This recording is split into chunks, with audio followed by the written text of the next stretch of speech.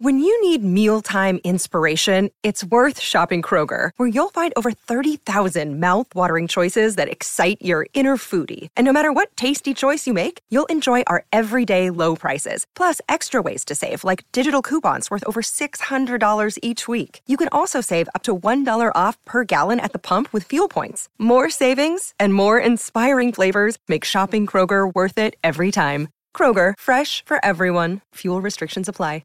Another day is here, and you're ready for it. What to wear? Check. Breakfast, lunch, and dinner? Check. Planning for what's next and how to save for it? That's where Bank of America can help. For your financial to-dos, Bank of America has experts ready to help get you closer to your goals. Get started at one of our local financial centers or 24/7 in our mobile banking app. Find a location near you at bankofamerica.com/talktous. What would you like the power to do? Mobile banking requires downloading the app and is only available for select devices. Message and data rates may apply. Bank of America N.A., member FDIC. Step into the world of power, loyalty, and luck. I'm going to make him an offer he can't refuse. With family, cannolis, and spins mean everything. Now, you want to get mixed up in the family business. Introducing The Godfather at ChumbaCasino.com. Test your luck in the shadowy world of The Godfather slot. Someday, I will call upon you to do a service for me. Play The Godfather, now at ChumbaCasino.com. Welcome to the family. No purchase necessary. VGW Group. Void where prohibited by law. 18 plus. Terms and conditions apply. Something tells me I'm into something good.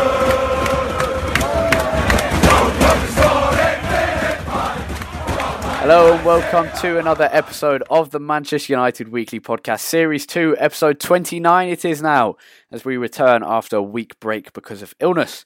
It's been a successful week for the Reds, through to the Europa League quarter-finals, where we'll face Anderlecht, up to 5th in the league for the first time in 100 days or something silly like that, and with a chance of Champions League next season. But it is all going to come crashing down straight away. Or is it? We'll talk that, Marcus Rashford, our abysmal defence, why we keep sitting back unnecessarily, and more, as well as our regular extensive youth and low roundup in Series 2, Episode 29 of the Manchester United Weekly Podcast. Jack, less possession than Middlesbrough, but a 3-1 win. On a short-term basis, the scoreline really is the only statistic that matters, so brilliant. And goals from Fellaini, Lingard, Valencia. Moyes and Van Gaal will be embracing over the 100 miles of sea that separates Sunderland and the Algarve, won't they? Yeah, for sure.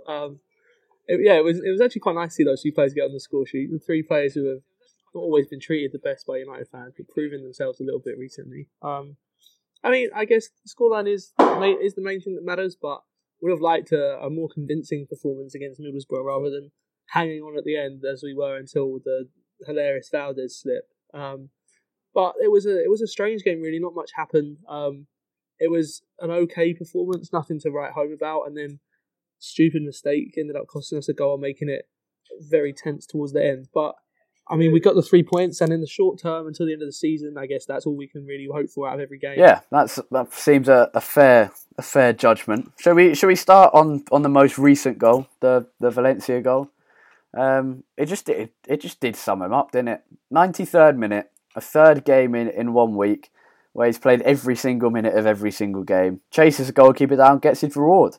I mean, football can be as complicated as you like, but this was one moment of maximum simplicity. No tactics or planning for once, just pure desire from Valencia and a well-earned reward. I mean, for me, he's my player of the season so far. Most consistent, most surprising, most impressive. Yeah, I think that's a very good shout for player of the season. It's so nice to watch Valencia now because he was so forgotten for so long, but he's always been a good squad player, and this season he's turned into more of a squad player. He is a genuinely good right back now. And like you said, his goal really did sum him up. It's that never say die attitude, you know. It kind of also sums him up that he actually made a mistake in the build-up. He didn't see Martial running on the left flank. He tried to do his usual trigger, just bashing the ball past the defender. But once he then lost the ball, he didn't stop. He kept going after the goalkeeper, puts him under pressure, and ends up getting the third goal because of it. I think he's probably my player of the season as well because of how consistent he's been, and just the fact that you seem to always be able to rely on him at right back. There were times, especially the last couple of seasons, I remember I think it was the FA Cup game against Arsenal where Welbeck scored, and for the first goal, Valencia played the entire Arsenal attack on side. that was just an example of a number of times where defensively you got caught napping at right back, and it really hasn't happened this season very much. It's been a brilliant performer. I was really happy to see him get on the score sheet, albeit in very suspect circumstances. Not Victor Valdez's greatest moment. And for it to happen to any keeper, I wouldn't want it to be Valdez, because I do like him, and he's a former United player. But the satisfaction you get from one of those goals, we've had a few of those now. We had Rashford against Ali Al Habsi, Rashford against Northampton in the EFL Cup.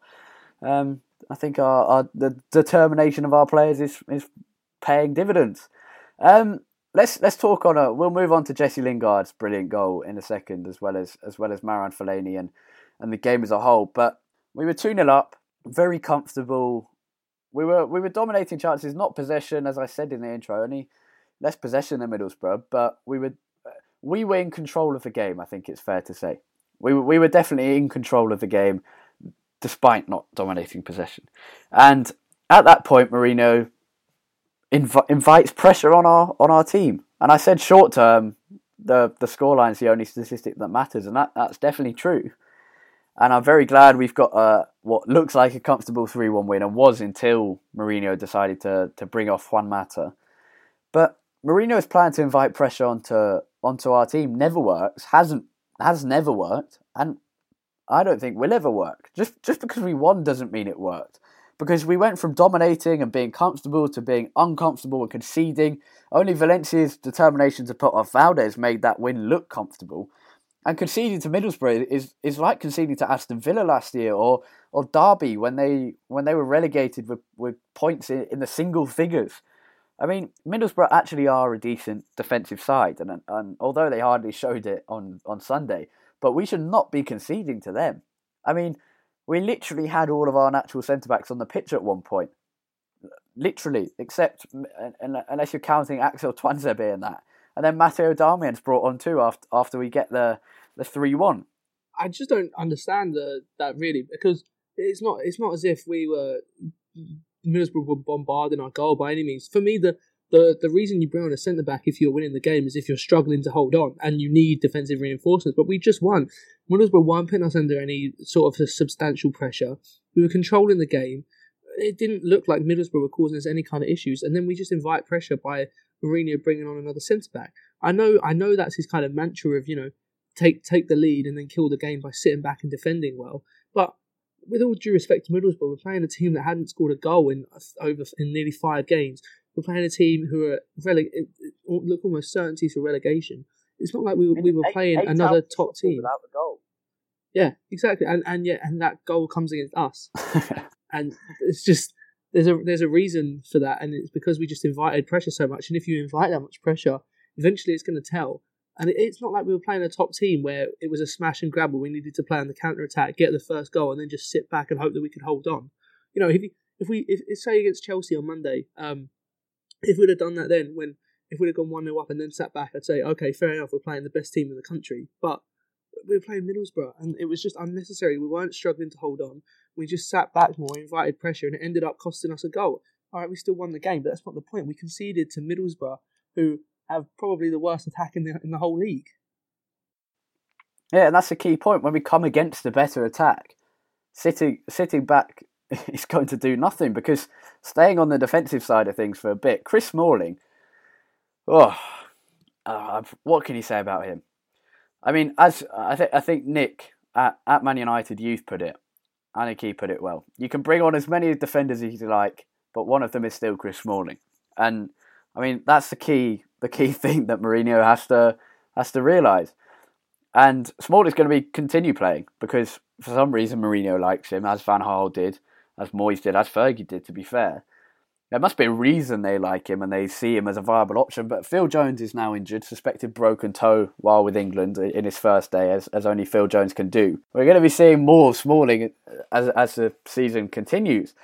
And the thing about Smalling is, I thought he was a good defender. I was one of the many that fell for him being a good defender under Van Gaal, because he was made to look like a good defender. Because when you're covered by thousands of layers of defenders, wing-backs, midfielders, strikers, all defending against Stoke City, When all other 10 outfield players, all other 9 outfield players are covering and helping you, you're going to look like a good defender because the team is good at defending because they don't attack.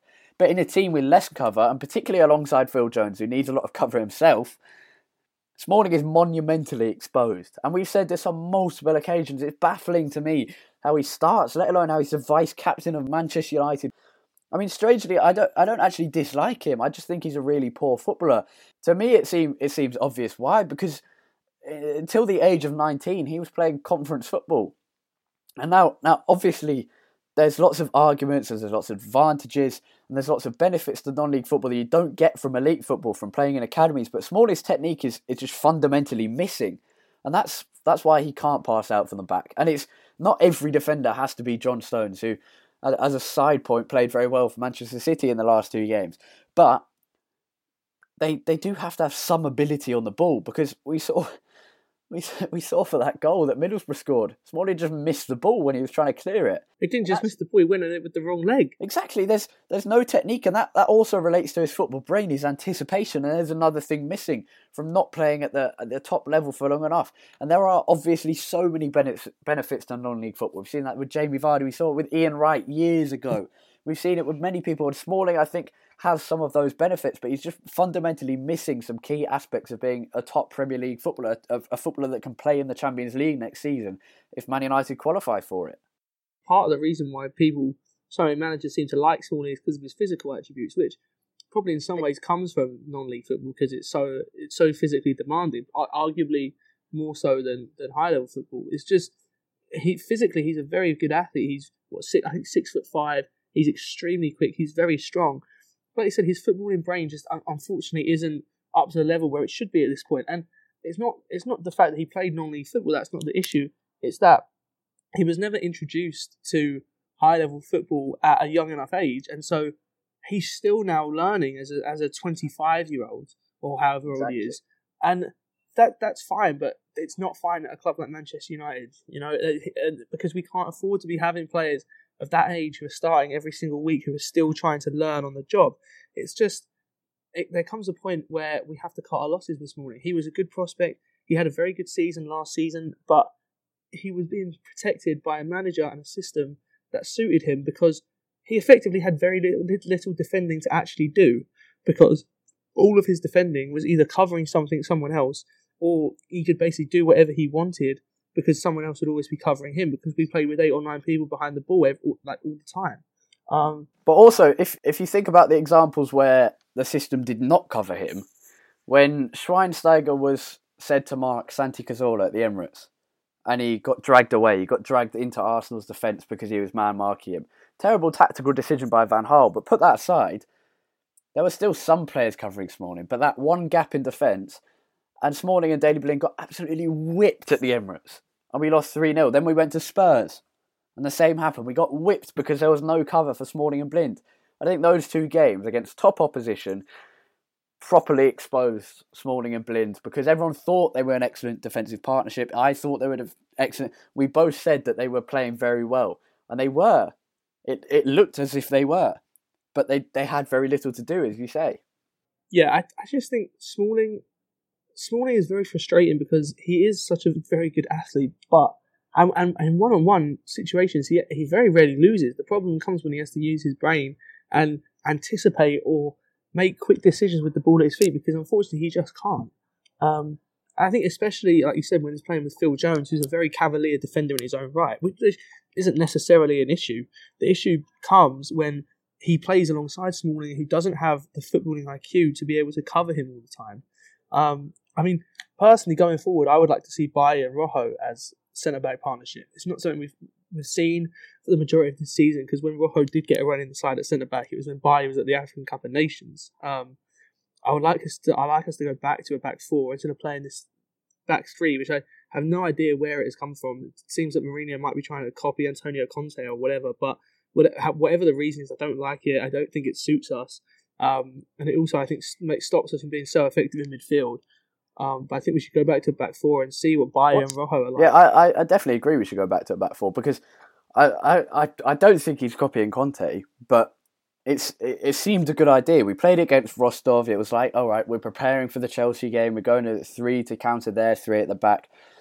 But we have a very poor set of centre-backs. As we've just said with Chris Smalling, Phil Jones is injured.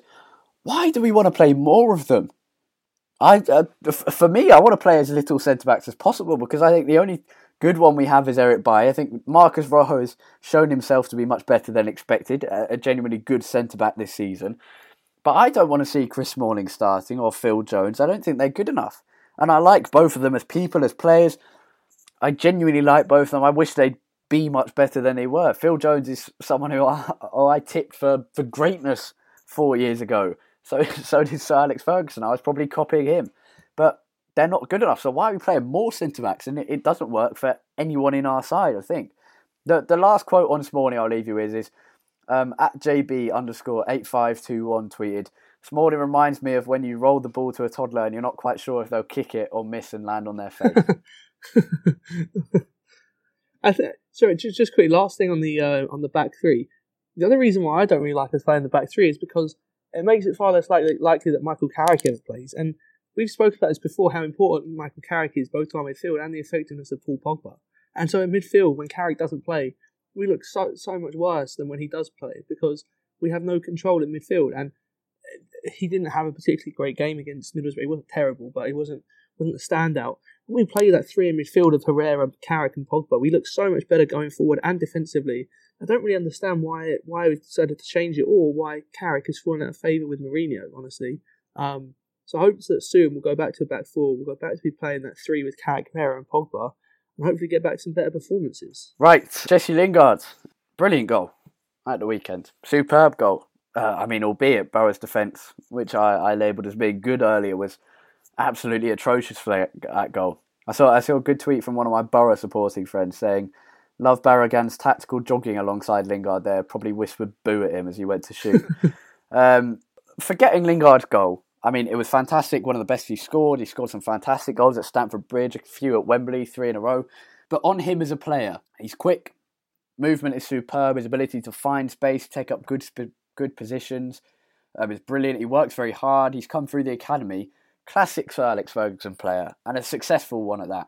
And as usual, when people get frustrated at the starting lineup before a game, it proves to be better than the one that people actually do like. Fellaini and Lingard score. It's brilliant. And just finishing on Jesse Lingard, he would be a Fergie player. He'd be in the squad. He's not world class. But why do we care if he's world class? Not everyone in our squad is going to be world class. We won 99, the treble without world class players. We won 2008 Champions League final without world class players. We got to 2 Champions League finals in 2009, 2011 with players like Gabriel Obertan. Yeah, exactly. It's all about the system and the way someone's employed. And I think Lingard definitely has a role to play. He's not the best on the ball, and he never will be. He's not ever going to be an Eden Hazard or a Gareth Bale, but he can do a job for us, and especially I think against the bigger teams because he's very capable defensively. He puts in a good shift, and you always know what you're going to get from Lingard, which is not something that can be said for all of our players. So I like Lingard. I think he definitely has a role to play. Probably not as a starter every single week, but every time we get to Wembley, he should definitely start because he seems to have a knack of scoring at Wembley. But just generally, I think he definitely has a role to play. He's a good squad player to have, a good substitute to bring on as well because his pace late in the game can help change the game. And he stretches defences, which is something that we need because a lot of our wide players don't play like Mkhitaryan and Mata. They like to come inside a lot. They don't really look to stretch the defence, whereas Lingard does. So when we do have him in the team, he just offers us something different. Yep. Now, back to United as a team. We're now 5 points off Man City with 1 game in hand, 4 points off Liverpool with 2 games in hand. City's 1-1 draw with Liverpool was perfect for us. We really do have a chance of top 4, incredibly. Probably. If anyone wants to criticise the Premier League, there's your chance to. We're close to the top 4. We're by no means favourites. And we do have an immensely tough end to the season. We've got City, Spurs, Arsenal, Chelsea all in the space of a month, plus trips to Palace, I think. Or maybe Palace is at home, I'm not sure. But we've got a tough end to the season. And we've got a lot of fixtures. And we're playing Manchester Derby on a Thursday night, for God's sake. But we're definitely in a half-decent position. On Mourinho and his comments, I agree with him. I'd definitely rather get Champions League by winning the Europa and finishing 5th or 6th than top 4 and going out of the Europa at any point, to be honest. Yeah, me too. It might be the Europa League, but we talked about this with the League Cup. It doesn't matter what the trophy is. There's no feeling like winning the trophy, and I'd much rather see us win the Europa League, get some silverware, and get into the Europa League through that way. Also, that would mean there would be an extra English team in the Premier League, which is always good for the league generally. So, sorry, not in the Premier League, in the Champions League. It's always good for the Premier League generally. So, I would much rather us get into it through the Europa League. But honestly, whichever way we get in, I don't really care as long as we get in. But yeah, I mean, we look good right now with the way we are on the table, but our running, as you said, is ridiculously hard.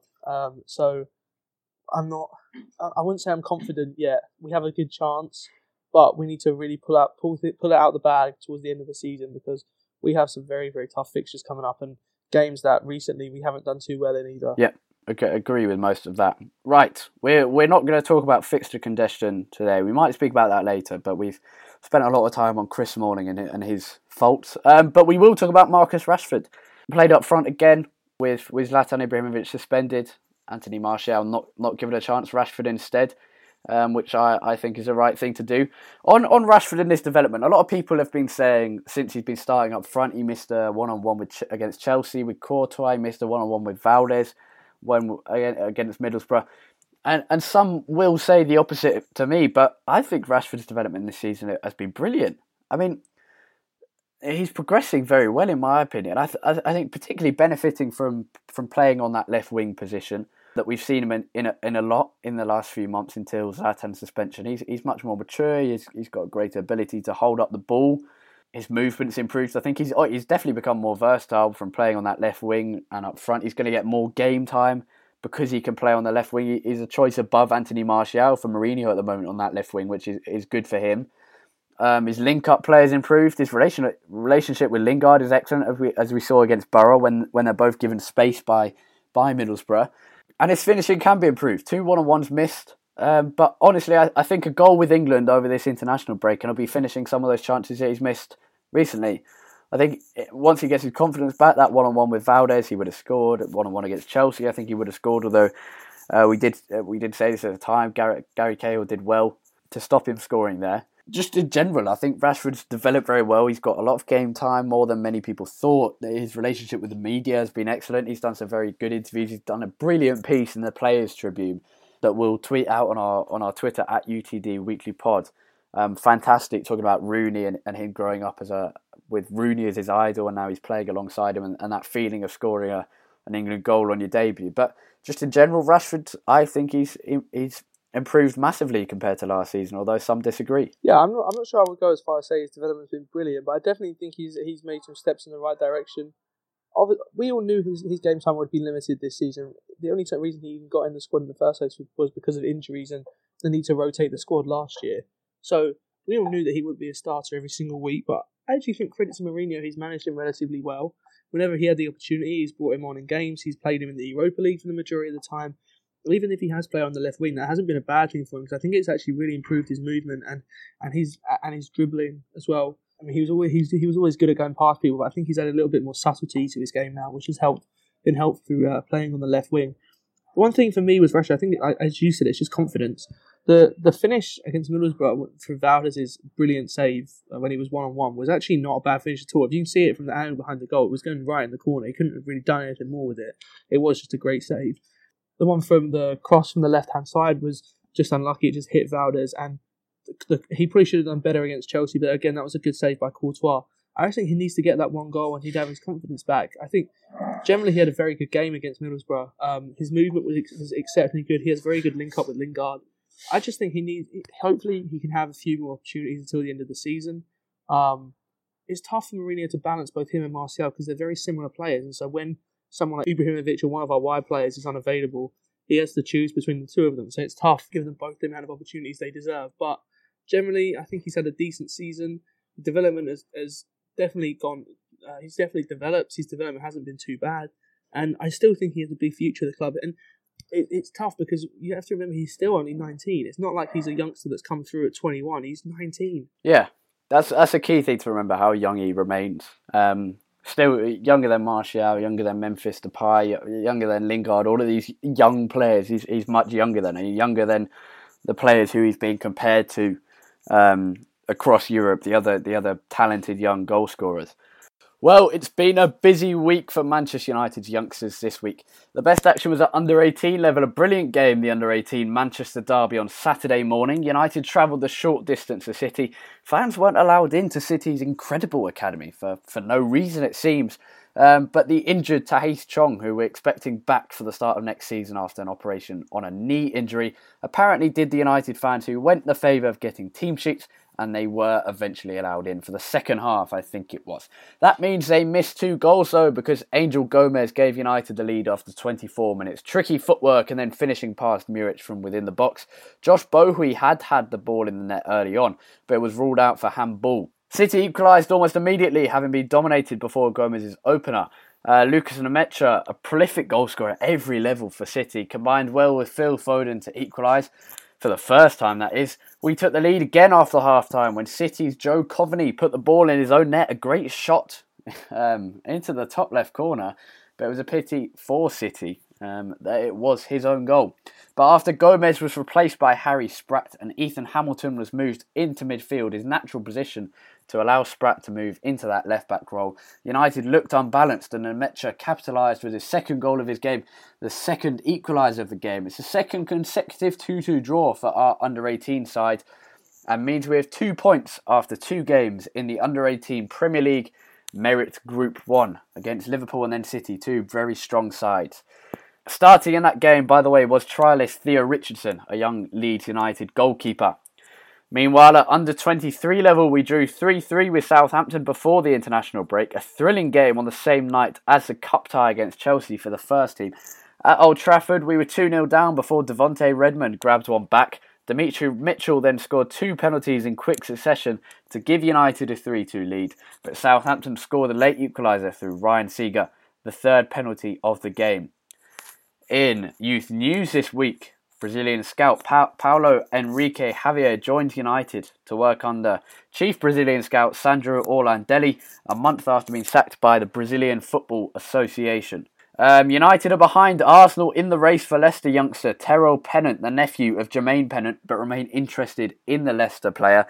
Joel Pereira, the goalkeeper, seemingly returned from injury. He was warming up as backup goalkeeper with Romero and De Gea for United at Middlesbrough on Sunday for the first team, while Eastern European scout Radoslav Kucharski watched Legia Warsaw 17-year-old forward Sandro Kulinovic, now being termed as the new Mario Mandzukic. So that's a potential name to remember for this summer. In loan news, Andreas Pereira played the full 90 minutes for Granada in a vital relegation game for them in La Liga against Sporting Gijón. They did lose that game, a catastrophic result for their side, but Pereira got an assist, a great cross. Early in the week, he told Sport Witness that he and Mourinho have been in frequent contact. Adnan Januzaj started for Sunderland against Burnley. That was against academy graduates, Man United academy graduates, Tom Heaton and Michael Keane, who both started for Burnley. Sam Johnson, meanwhile, started for Aston Villa against Wigan in the Championship. Now, some international news since it is the international break. In youth international news first, Leo Connor captained the Republic of Ireland under-17 side to the European Championship. They've achieved qualification after performing in the elite round of qualification. They won 3 consecutive matches. He played and captained in all of those. Kieran O'Hara has been called up for the Ireland under-21 side for a Euro qualifier against Kosovo, and George Tanner's been called up for England's under-18 for friendlies against Qatar and Saudi Arabia.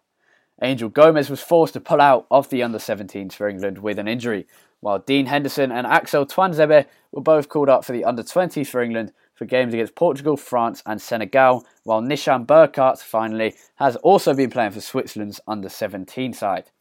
At Senior 11, there's a strong list this week. I think it's 14 or 15 Man United senior players off on international duty. We've got Chris Smalling, Luke Shaw, Jesse Lingard and Marcus Rashford for England. David De Gea and Ander Herrera playing for Spain. Matteo Darmian for Italy. Sunday's goal scorer Marwan Fellaini for Belgium. Daley Blind for the Netherlands. Arguably Sunday's hero Sergio Romero and Marcus Rojo as well for Argentina. Antonio Valencia for Ecuador. Eric Bailly for the Ivory Coast. The only time two Reds will face each other down is the Netherlands against Italy when Daley Blind and Matteo Darmian face off on Tuesday, March the 28th. And that's all our international news and youth and loan roundup for this week. Right, have we got any questions this week? Yeah, we have two. One we kind of covered already, but this is from Georgie at Lieutenant Sloth, who asks, is sitting back while winning something United should be doing, or does it not matter as long as we win the match? We kind of touched on this earlier, but I think in general, it's not really something that we should be doing, especially not against teams like Middlesbrough, with all due respect to Middlesbrough.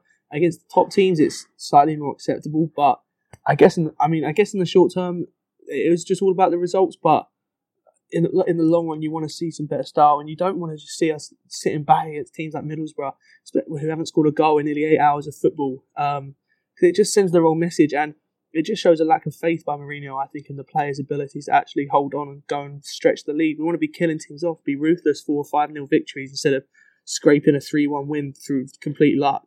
Yeah, I mean, if you compared this style of football to that under Fergie, I think a lot of people, if you put two matches next to each other, they'd be shocked at how much difference there actually is, because we've come out of Moyes and Van Gaal and this seems like utopia, but the style of football at the moment is not actually that brilliant.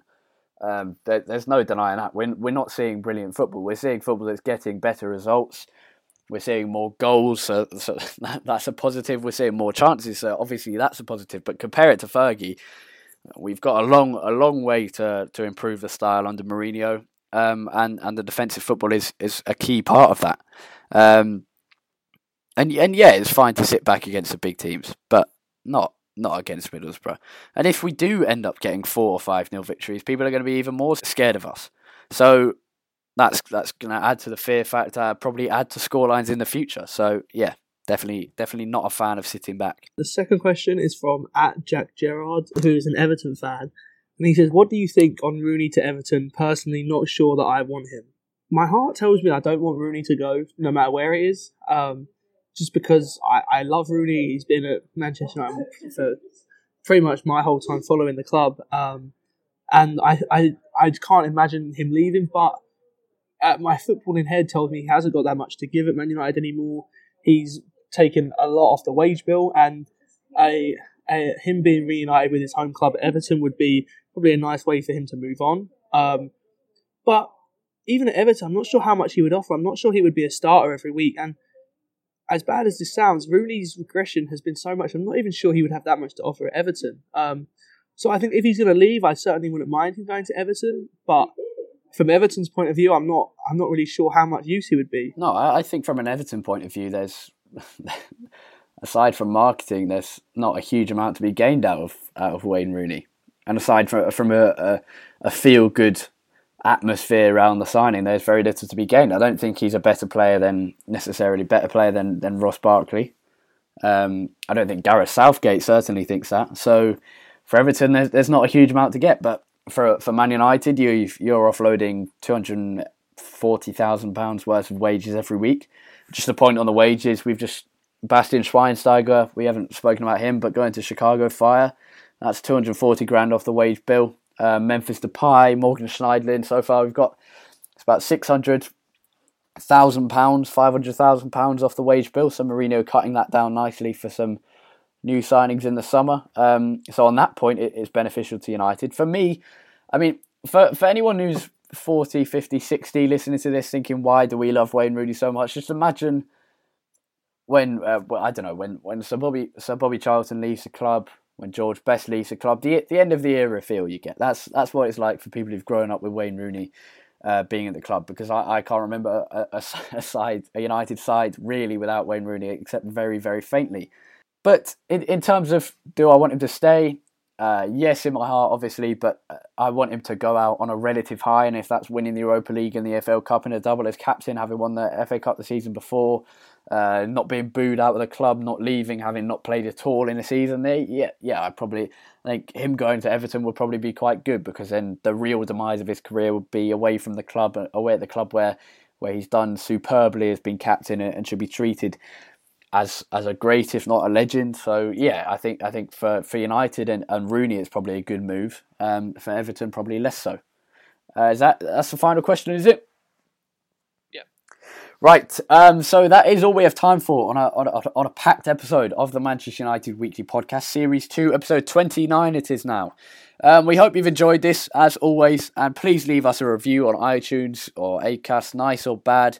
If you've got a couple of spare minutes and feel like giving us some feedback, all of it's appreciated. You can tweet us on Twitter, at UTD Weekly Pod, that's POD. Remember to check us out on ManchesterUnitedWeeklyPodcast.com, where you can find all of our episodes, including our interviews.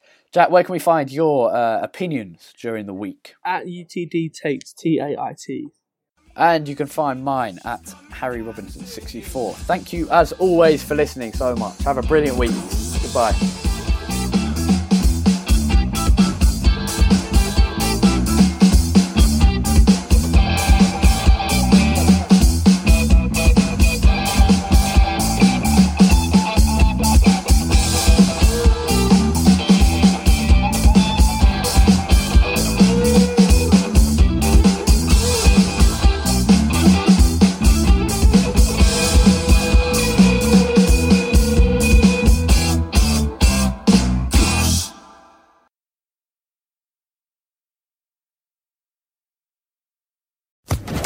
Social Podcast Network. Hello, it is Ryan, and I was on a flight the other day playing one of my favorite social spin slot games on ChumbaCasino.com. I looked over at the person sitting next to me, and you know what they were doing? They were also playing Chumba Casino. Coincidence? I think not. Everybody's loving having fun with it. Chumba Casino is home to hundreds of casino-style games that you can play for free anytime, anywhere, even at 30,000 feet. So sign up now at ChumbaCasino.com to claim your free welcome bonus. That's ChumbaCasino.com and live the Chumba life. No purchase necessary. VGW. Void where prohibited by law. See terms and conditions. 18+.